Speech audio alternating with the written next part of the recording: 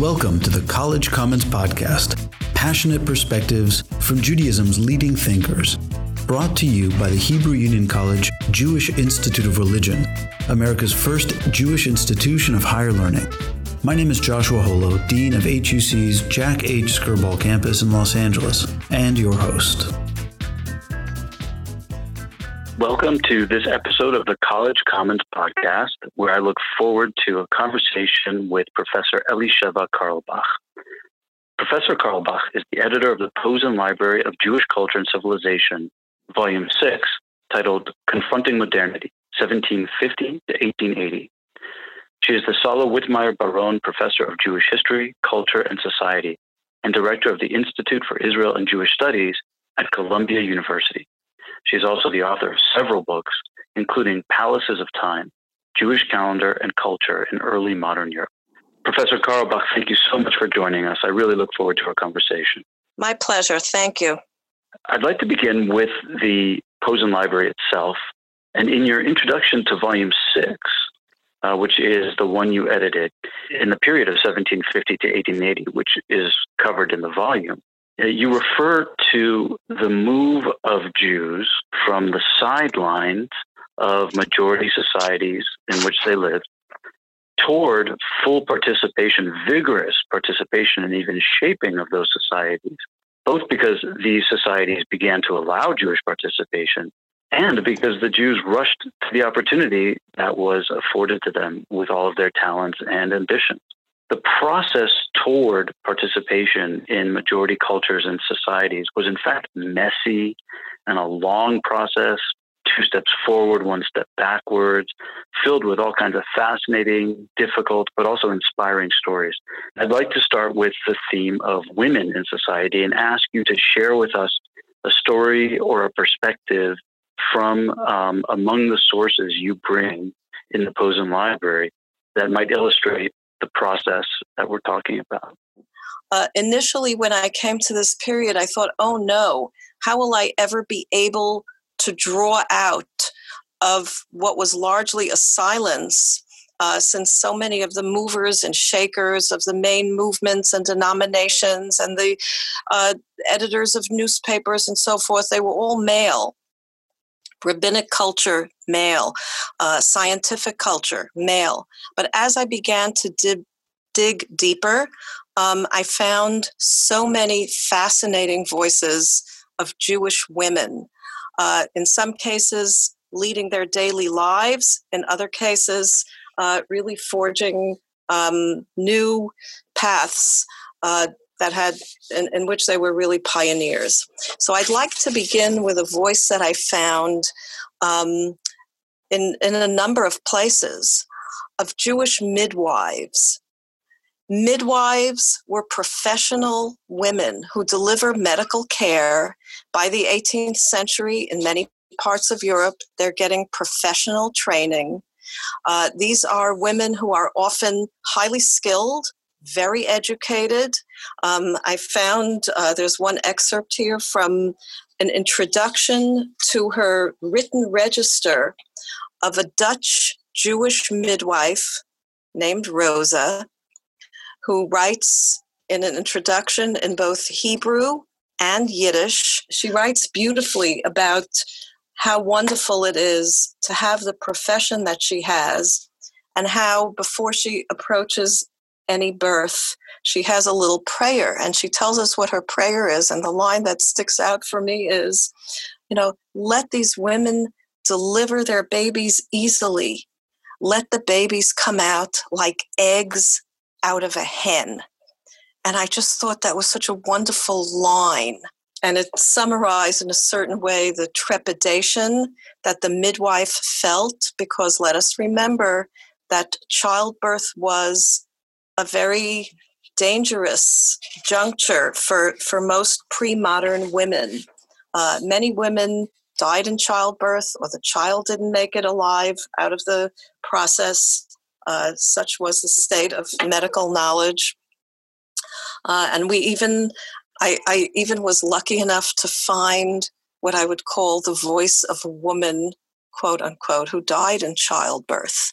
It's a tombstone of a Sephardic woman who was buried in Suriname. Her epitaph was written in Portuguese with some Hebrew. And she writes, again, this is her epitaph, so somebody writes this in her voice. On the day of my abundant joy, illness suddenly came over me. I gave birth and died, and the fruit of my womb was brought with me to the grave.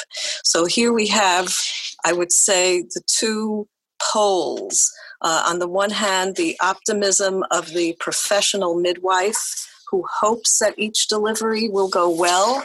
On the other hand, the tragic results of what happens when it doesn't. So these are voices of what I would call women who are doing things in the daily lives of women everywhere, whose voices we never have a chance to hear.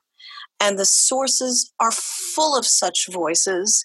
They've just been overlooked by scholars who are interested in other things.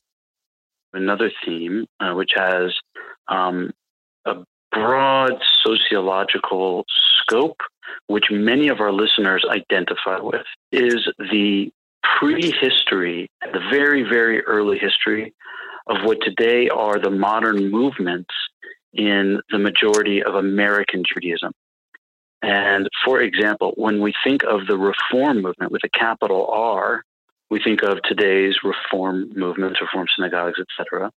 In fact, however, this period represents the lowercase r Reform, in which pretty much all of the modern movements of Judaism today, certainly American Judaism, were taking shape. So I wanted to ask you if you could cite examples and sources that tell us the story of how this consciousness of Judaism itself was affected and shaped by this broader experience with which you and I introduced this episode of engaging with the modern world. I think what's unique in this period is not so much the engagement, but the conscious will to transformation. The willingness to begin to question age-old customs and to ask whether they are really necessary or at the heart of Judaism, or whether there's some way, not just individually, but institutionally, that Jews can change their inherited traditions in a way that preserves what was then called the essence of Judaism, but allowed Jews to mingle more freely in society, socially, to enter the professions economically without having to be hindered by, say, distinctive dress or other customs that made it very difficult. And the question of, which customs and laws are part of the inalienable heritage of Jews, and which are really, say, nice traditions or superstitions even that are not necessary. This was an ongoing conversation for over a century. And it wasn't just about the ideas of Judaism, but also certain practices. And they seem to have been, in the minds of some, all tied together. And I'm going to give you some example. Solomon Maimon, who became a renowned Kantian philosopher, was deeply critical of the traditional society in Poland in which he was raised. And one of the things the Enlighteners wanted to change was the Jewish family structure, which had emphasized very young ages at marriage. Maimon claimed that he was 12 or 13 when he got married to a young girl of about the same age. And he has this wonderful recollection in which he is told under the chuppah, under the bridal canopy, that if during the ceremony he steps with all his might on his bride's foot, he will then have the upper hand in the marriage for the rest of his life. If he neglects to do this, he will be in trouble. And he says, as he is reminding himself during the blessings under the chuppah that he's got to step on the bride's foot, he says, I suddenly feel this crushing weight on my foot. And he says, I would have screamed if I wouldn't have been so embarrassed. But this turned out to be a very telling sign, he says, because my wife, and worse, her mother, ruined our marriage and dominated me until he ended up leaving the marriage and leaving Poland. And this is really not just a funny example, but an example of the way the Enlightenment figures criticized the institution of early age at marriage, which, to go back to our previous conversation, put women, especially when younger women married older and more established men, which was the case in Western Europe, it puts them always at a disadvantage within the marital circle. So this is a criticism both of the lack of individual choice when parents are arranging marriages, of the lack of age of consent. How can a young teenager make a decision that will affect them for their entire lives? So it's a criticism of a lot of practices that were not really rooted in Jewish law, but had become part of the Jewish tradition in many parts of Europe. So there's a criticism of many different aspects of Jewish daily life that enlighteners felt hindered the Jews from realizing their full human potential. But then moving towards the West, these criticisms became something positive as they become institutionalized, as you mentioned, in different denominational forms. So you have neo-Orthodoxy, as it was called, which was a modern orthodoxy in which Jews very much lived in non-Jewish society, but adhered stringently to Jewish law. There was what came later in the United States to be known as the conservative movement, by which whatever a majority of Jews observe still continues to be observed, but with some allowances for changes in modern life. And the Reform movement, which thought very deeply about what is the essence, what is absolutely essential to being a Jew, what must a Jew believe, what must a Jew think, what must a Jew observe, what do Jewish services look like, what do Jewish families look like. These are all elemental questions, and I want to point out here just several figures. Isaac Mayer Wise was probably a pioneer in the United States for bringing institutional Reform Judaism to the soil of the United States. He came from Germany, what was then Germany, but is now Czechoslovakia. He had already trained as a Reform rabbi. He served in New York and in Cincinnati, and founded some of the most important institutions on American soil, which have really served a thriving Reform movement for the next 150 years. He was also one of the founders of the first American Jewish newspaper. And I should add that every single one of the different denominations and every single political viewpoint across the spectrum had their own newspaper. Journalism was another flourishing medium in this period. It was tremendously productive of conversations on every imaginable subject. Before we return to the podcast, we want to let you know about digital learning on the College Commons platform. Beyond this podcast, which is available to the public at large, Check out the online courses at collegecommons.huc.edu for in-depth learning, digital syllabi, assignments, inspiration for teaching, and one of our most influential courses called Making Prayer Real. Subscribe with your synagogue for all this and more. Just click Sign Up at collegecommons.huc.edu. Oh, and one more thing. Help us out and rate us on iTunes. But whatever you do not give us 5 stars, unless we deserve it. Now, back to our podcast.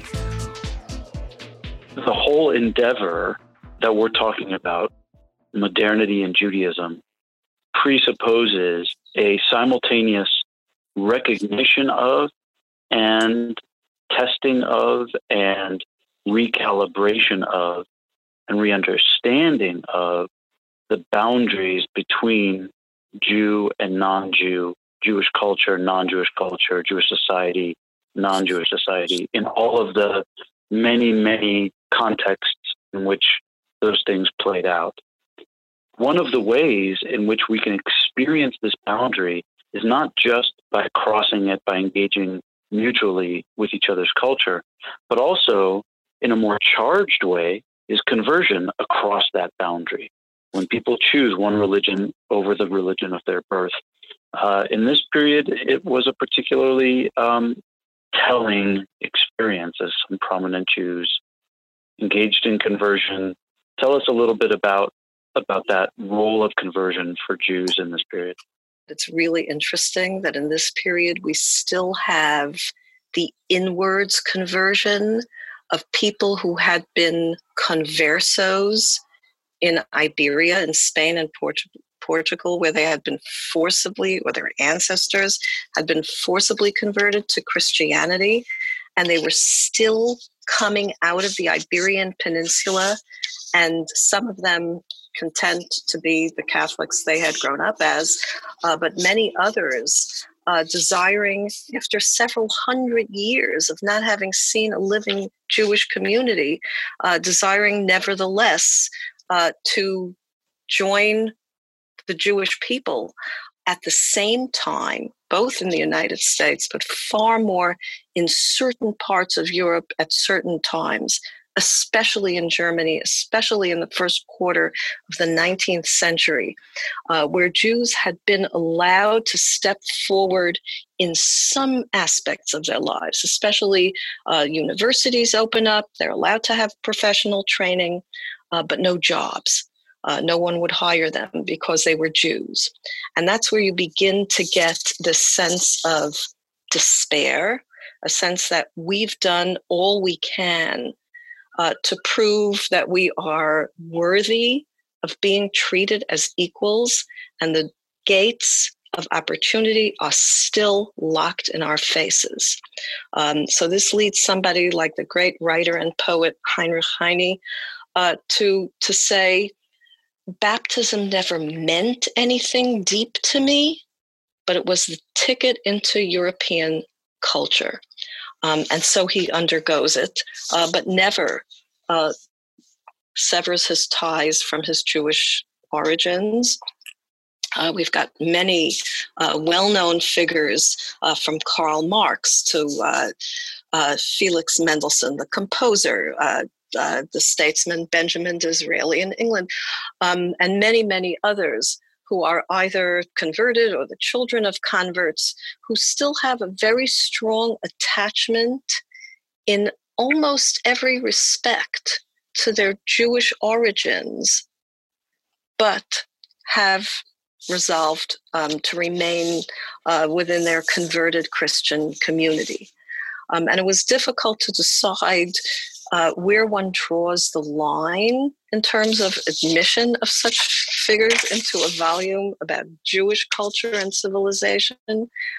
But my own decision and sense of it was, as long as people were still acting in a way that was rooted in their Jewish experience, they deserved a place in the volume. And so I keep them. And again, I'm not just interested in the famous converts, but also in the daily difficulties For example, we have a child who's an adult young man writing to his parents saying, how is it possible for parents to cast out their own child? Christianity for me is not a rejection of Judaism. It's something that I came to after long, hard thinking about what my priorities are. You've always taught me to be honest with myself. And now that I've made this honest decision and have revealed it to you, how are you rejecting me? How are you treating me as dead, which is what traditional Jewish parents did if one of their children were baptized? The conversion question does indeed trigger all kinds of deep emotional responses among Jews in both directions. I would add conversion to Judaism that swells our hearts with a sense of connectedness, and conversion out, which, as the case of the family you described, really breaks the heart, and then clearly breaks the heart of the convert himself in that case. Really very moving in its seeming irreconcilability. One of the ways in which the Jewish community and individual Jews tried to do this navigation across this boundary and to re-understand it and to make it into something constructive was decidedly less heartrending in the ideological realm, but really high stakes in terms of the individual choices realm and the social implications. It was to join the military as an expression of patriotism. Can you tell us a little bit about the role of the military in this process that we're talking about?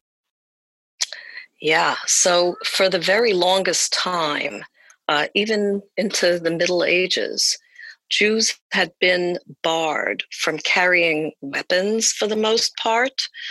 They were not allowed to join the military. The military was something of an honor guard for the nation, and Jews were considered a people who didn't possess that honor.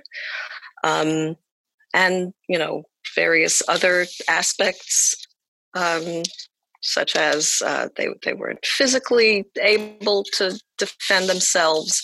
Something that came up in the Napoleonic Sanhedrin. Well, what would a Jew do if they had to fight on the Sabbath, or what would they do if they had to fight a Jew standing on the other side of the border, so to speak, and had to fire on another Jew? Would they be able to do that? What was their first loyalty? This question of dual loyalty. So for a very long time, military service was one of those areas that Jews were barred from participating in. And when those barriers began to fall and the military began accepting Jews, many of them rushed to seize the opportunity to prove that they were just as brave and just as strong and just as honorable as anybody else in the nation. And so Jews join armies on all sides of all conflicts.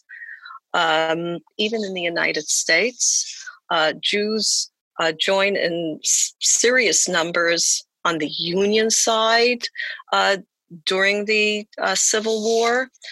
We have a wonderful reminiscence from what it was like to celebrate Passover in 1861 during the Civil War, where our soldier, whose last name is Joel, writes about,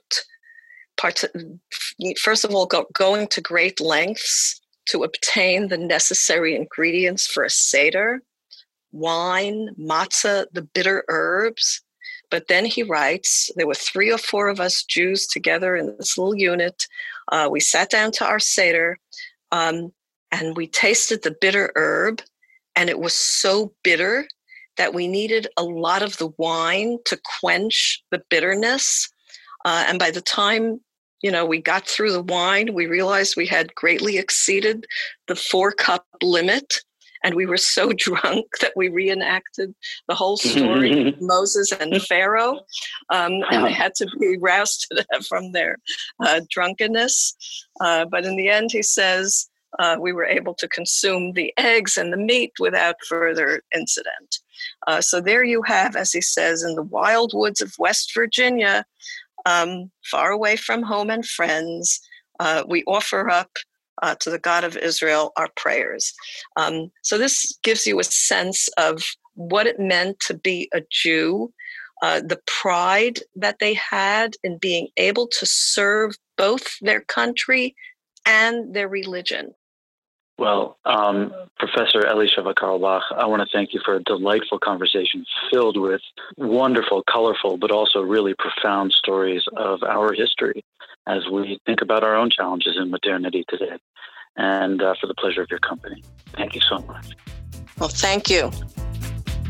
We hope you've enjoyed this episode of the College Commons Podcast, available wherever you listen to your podcasts, or at the College Commons website, collegecommons.huc.edu, where you can also stay tuned for future episodes.